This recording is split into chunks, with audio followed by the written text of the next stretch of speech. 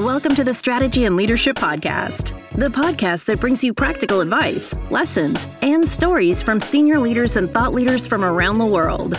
The Strategy and Leadership Podcast is brought to you by SME Strategy, working with organizations around the world to create and implement their strategic plans. To learn more, visit SMEstrategy.net. And now, your host, Anthony Taylor. Hi there, folks, ladies, gentlemen, and people. My name is Anthony Taylor. Thanks for tuning in on today's episode of the Strategy and Leadership Podcast. My guest today, David Lukacs, who is the CEO of Liquid Avatar Technologies. David, what's happening today? Oh, a whole lot, Anthony. Thanks for having me here. Excellent. I'm so excited to chat. Why don't you tell our listeners a little bit about what keeps you busy and what are some of the exciting things your company is working on?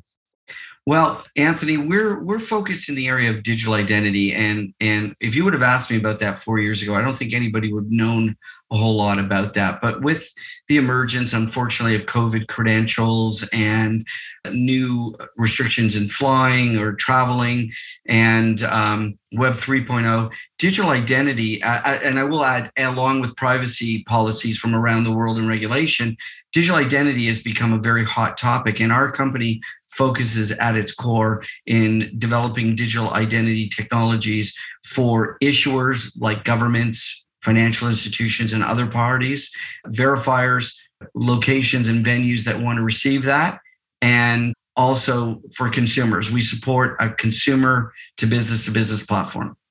Awesome. And why? I mean, it sounds like in that world and, the whole crypto, Web3, all of that stuff, there's some people who are very early stage technology and they say that, hey, they're in it and they love it. There's some laggards like myself who are just like, okay, well, I'll use it when I need to use it. Why would, senior managers, senior leaders need to start considering or thinking about not just this technology, but these technologies as it relates to their work? Well, it depends on the sector they're in. If they're in government, governments are issuing new types of digital credentials, whether it's mobile driver's licenses. There are talks about passports that will be digital, different types of healthcare records. So from a government standpoint, from a brand standpoint or retail standpoint, you want to minimize your losses on credit card transactions or fraudulent transactions, and digital credentials can help you there. If you're looking at data collection or data management, that's an upside down industry now. It used to be that at the hub of a transaction for data would be a corporation. Now it's consumers. So each industry has its own needs, wants, and desires. One more I'll add is education. You need to make sure that those that are receiving accreditation for an educational course or exam are who they say they are. So there's lots of different reasons to use digital identity. Yeah. And I find it interesting, again, regardless of the industry, I think security, authenticity, and trust are going to be things that continue. And I was watching a TikTok earlier today of somebody that fraudulently stamped a first edition on a Pokemon card. And then the official verifier wasn't able to spot the falsity. And so I see all of the stuff in your background there, the Star Wars, Spider-Man, et cetera. So I figured that would be applicable, but it's just so interesting how in this world of digital technology, and even we're having a voice Skype chat, Zoom chat, I assume you're the person you are, but there's probably a realm of possibility that it could be a deep fake that you're talking to. I'm sure that's not the case, but I imagine as you get more and more involved in the future of tech, then that will become more and more rampant. Thoughts on that? I couldn't agree with you more. There's got to be ways for us to be able to prove who we are. And again, one of the big areas for us now is age verification for restricted products and services. So lots of opportunities. So let's shifting gears a little bit. We started talking about where you see the future. Looking at the past, you've been involved in obviously a couple different companies in your career. What was your perspective on adopting strategy and technological change? How did you approach kind of long-term thinking in your past work? And then, how did that inform working on the company that you're working with right now? Well, I have a tendency to develop technology that is probably long-term in nature, near-term opportunities. And I think it's Amara's law where we have a tendency to overestimate current opportunities and underestimate future opportunities. And so we've always looked at where the future will be. And what's been interesting in all of our previous businesses is that I think they've all tied together to bring us here. We were early adopters in e-commerce and technology that allowed Canadians to use credit cards online. We developed multilingual natural processing language in one of our companies. We've done a lot of unique programs, but I think what's happened is they've all brought us to this point where we see a long-term strategy and long-term opportunities for digital identity. We're looking at a project now that has a 10 to 35 year life cycle. And because it's a global opportunity, not every regional location will adopt immediately. You've got to look at where the adoption cycles will be. So when we look at a project, we need to see from a near-term revenue perspective where or near-term opportunity there will be, and then look at the long-term implications and the strategies that are involved to take them to market and allow them to proliferate. Do you have a repeatable framework that you use to do that? And how do you inspire that thinking within your team? Because obviously it's not just you making decisions. So do you look at that from a culture fit, or do you have a framework or process that you instill for that opportunity identification and selection? I think most of it's a culture fit. I think when you're looking at new technology and technology that has really not been thought of or thought out yet, you do use a framework which will allow you to assess opportunities and assess long-term vision. But I really think it's culture-based. You've got to get a collective of minds around the table that are all, for the old saying, all rowing in the same direction in the same boat. And you've got to be able to feed off that energy and move forward. And considering that in this company, we are completely remote. We do not have a physical office to congregate in, and we're in the US, Canada, the UK, Western and Central Europe. And now we're looking at South America. It's a challenge trying to get everyone on the same time zone, on the same page, and there is no water cooler in which to congregate around. I get that. Well, one of the things that was interesting, I was kind of thinking of my next question in my head, and then you had said, hey, you got to feed off the same energy. So I'm going to kind of tie a couple things. Behind you, you've got Yoda using the Force. You've got Spider-Man who needs to trust in his abilities. How do you develop that culture of what I'll call it trust, but trust in the unknown, as in, well, we have foresight, or we think we have foresight looking into the future. Then there has to be a lot of trust either within the leadership or within the team that this is a real opportunity. And as you know, there's some opportunities that are real and some of them that look good, but then they disappear. How do you manage the wins? How do you manage the failures? And how do you have a conversation that still creates a safe space while having to kind of trust in the unknown of what's coming up? Well, to kind of reference to the things you said. One is understanding that with great power comes great responsibility, right? And the second one, there is no try, there is only do. But that one I probably got wrong. So I've been very fortunate in my career that several of the core members of our team today have been with me a very long time. So they've seen the peaks and the valleys. And they've seen more peaks than they've seen valleys. So from that standpoint, we've been very fortunate. So they themselves become evangelists for others within our circle. Now, that doesn't mean always that everybody who joins stays. You're going to have people join your bandwagon and you're going to have people leave your bandwagon.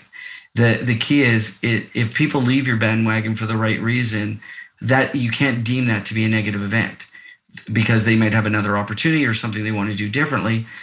So we're supporting each other to try and reach a common goal. But one of the things I just told one of our very young people that we just hired, in your career, you will enter organizations where there will be potentially a lot of politics, a lot of, I don't want to say issues, because no one goes into a job looking for issues. But I think proverbially that some organizations will give you a coil of rope. And some people would like to see who hangs first from that coil of rope. And I'm being very colloquial here. We like to think that we give each of our members of our team a coil of rope so that if they start to drown, they can tie it around their waist and we can pull them in. And that different way of treating a vision is core to our philosophy and how we move forward as a group. Hey, sorry to interrupt. It's Anthony here again. I just wanted to let you know if you're enjoying today's episode, I'd love it if you could give us a review and a comment to let us know where you're listening from. It means a lot to us. It helps us with the algorithm. It also helps us get into the hands of more people so that we can keep bringing great guests onto the show. So please do that. Also, if you or your team are planning a strategic planning offsite coming up, please reach out to us. We'd be happy to see if we're a fit to facilitate, to support you and your team getting on the same page and getting clear about where you want to go. So you can visit smestrategy.net or click the link in the description. We'd appreciate both of those things. And now get us back to the episode.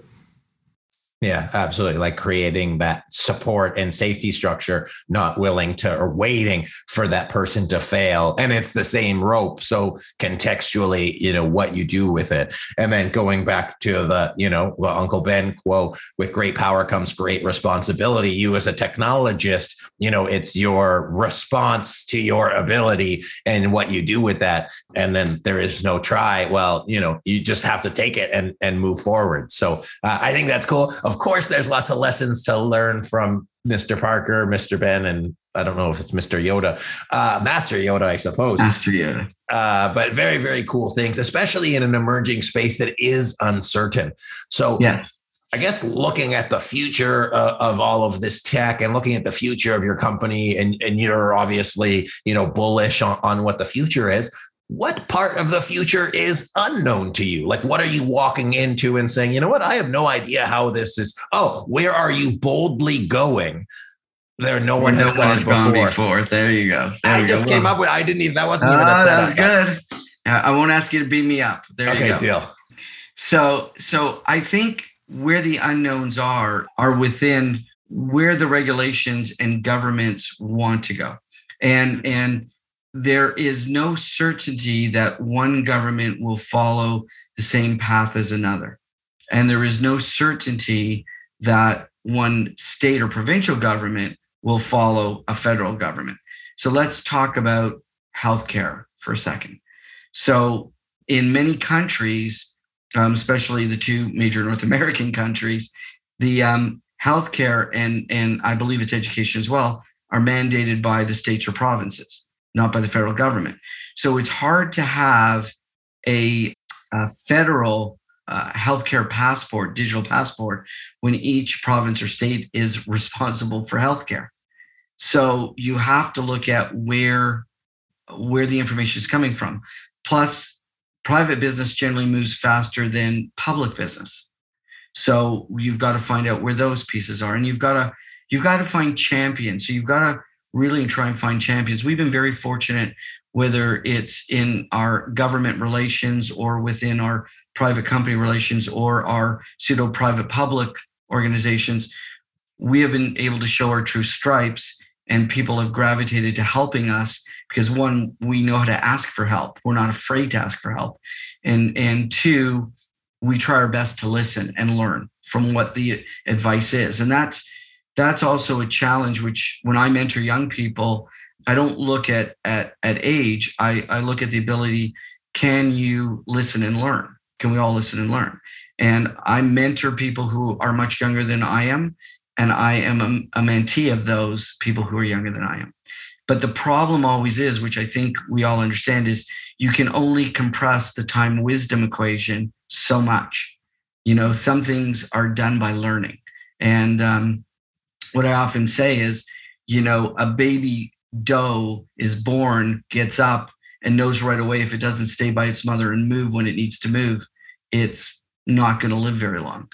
And yet after, I don't know how many generations, literally thousands and thousands of generations, we still have to teach a child that fire is hot. So I think there are challenges with the equation of learning and listening, but I think it's really important that any business finds champions, regardless of the speed in which they move, and try to alter their pace to meet some of the objectives that others are following. Yeah, I really like that. There's a couple cool pieces of wisdom that I took from that. One is, as you go into that unknown future, really the engaging with others, because there's partners, there's other people playing in the space, and I don't think one can do it on your own, nor would it be wise to. And then at the same time, as you go from an individual perspective, there are leaders and there are followers, and even as an individual, you have to learn your lessons. But it goes back to that kind of rope example, is that there's going to be some lessons that hurt and some lessons that help, but you sort of have to grow through those growing pains. And then the third kind of piece of that was just around the regulations in this technology space. And I think broadly speaking, the past 2 years have had a very rapid change in regulation that people had to snap and adapt to. I think as this technology starts to get into the tipping point, I think the adaptation and implementation of that technology is going to not depend on, but a prerequisite is going to be able to be around the regulations that go in place in these 3, 4, 5, 6, 7 industries on a macro level that people will need to learn how to play within. And that's a big unknown, because you don't know how the regulators are going to set the rules. And so you got to be flexible, but also you can help shape that. So I think there's a lot of, like all things, there's a lot of opportunities and at the same time challenges, and the balance between the two creates the good stuff. Thoughts on that from where you sit? Yeah, well, two things. So Lee Iacocca and Thomas Paine, I think, said it, that you can lead, you can follow, you can get out of the way, right?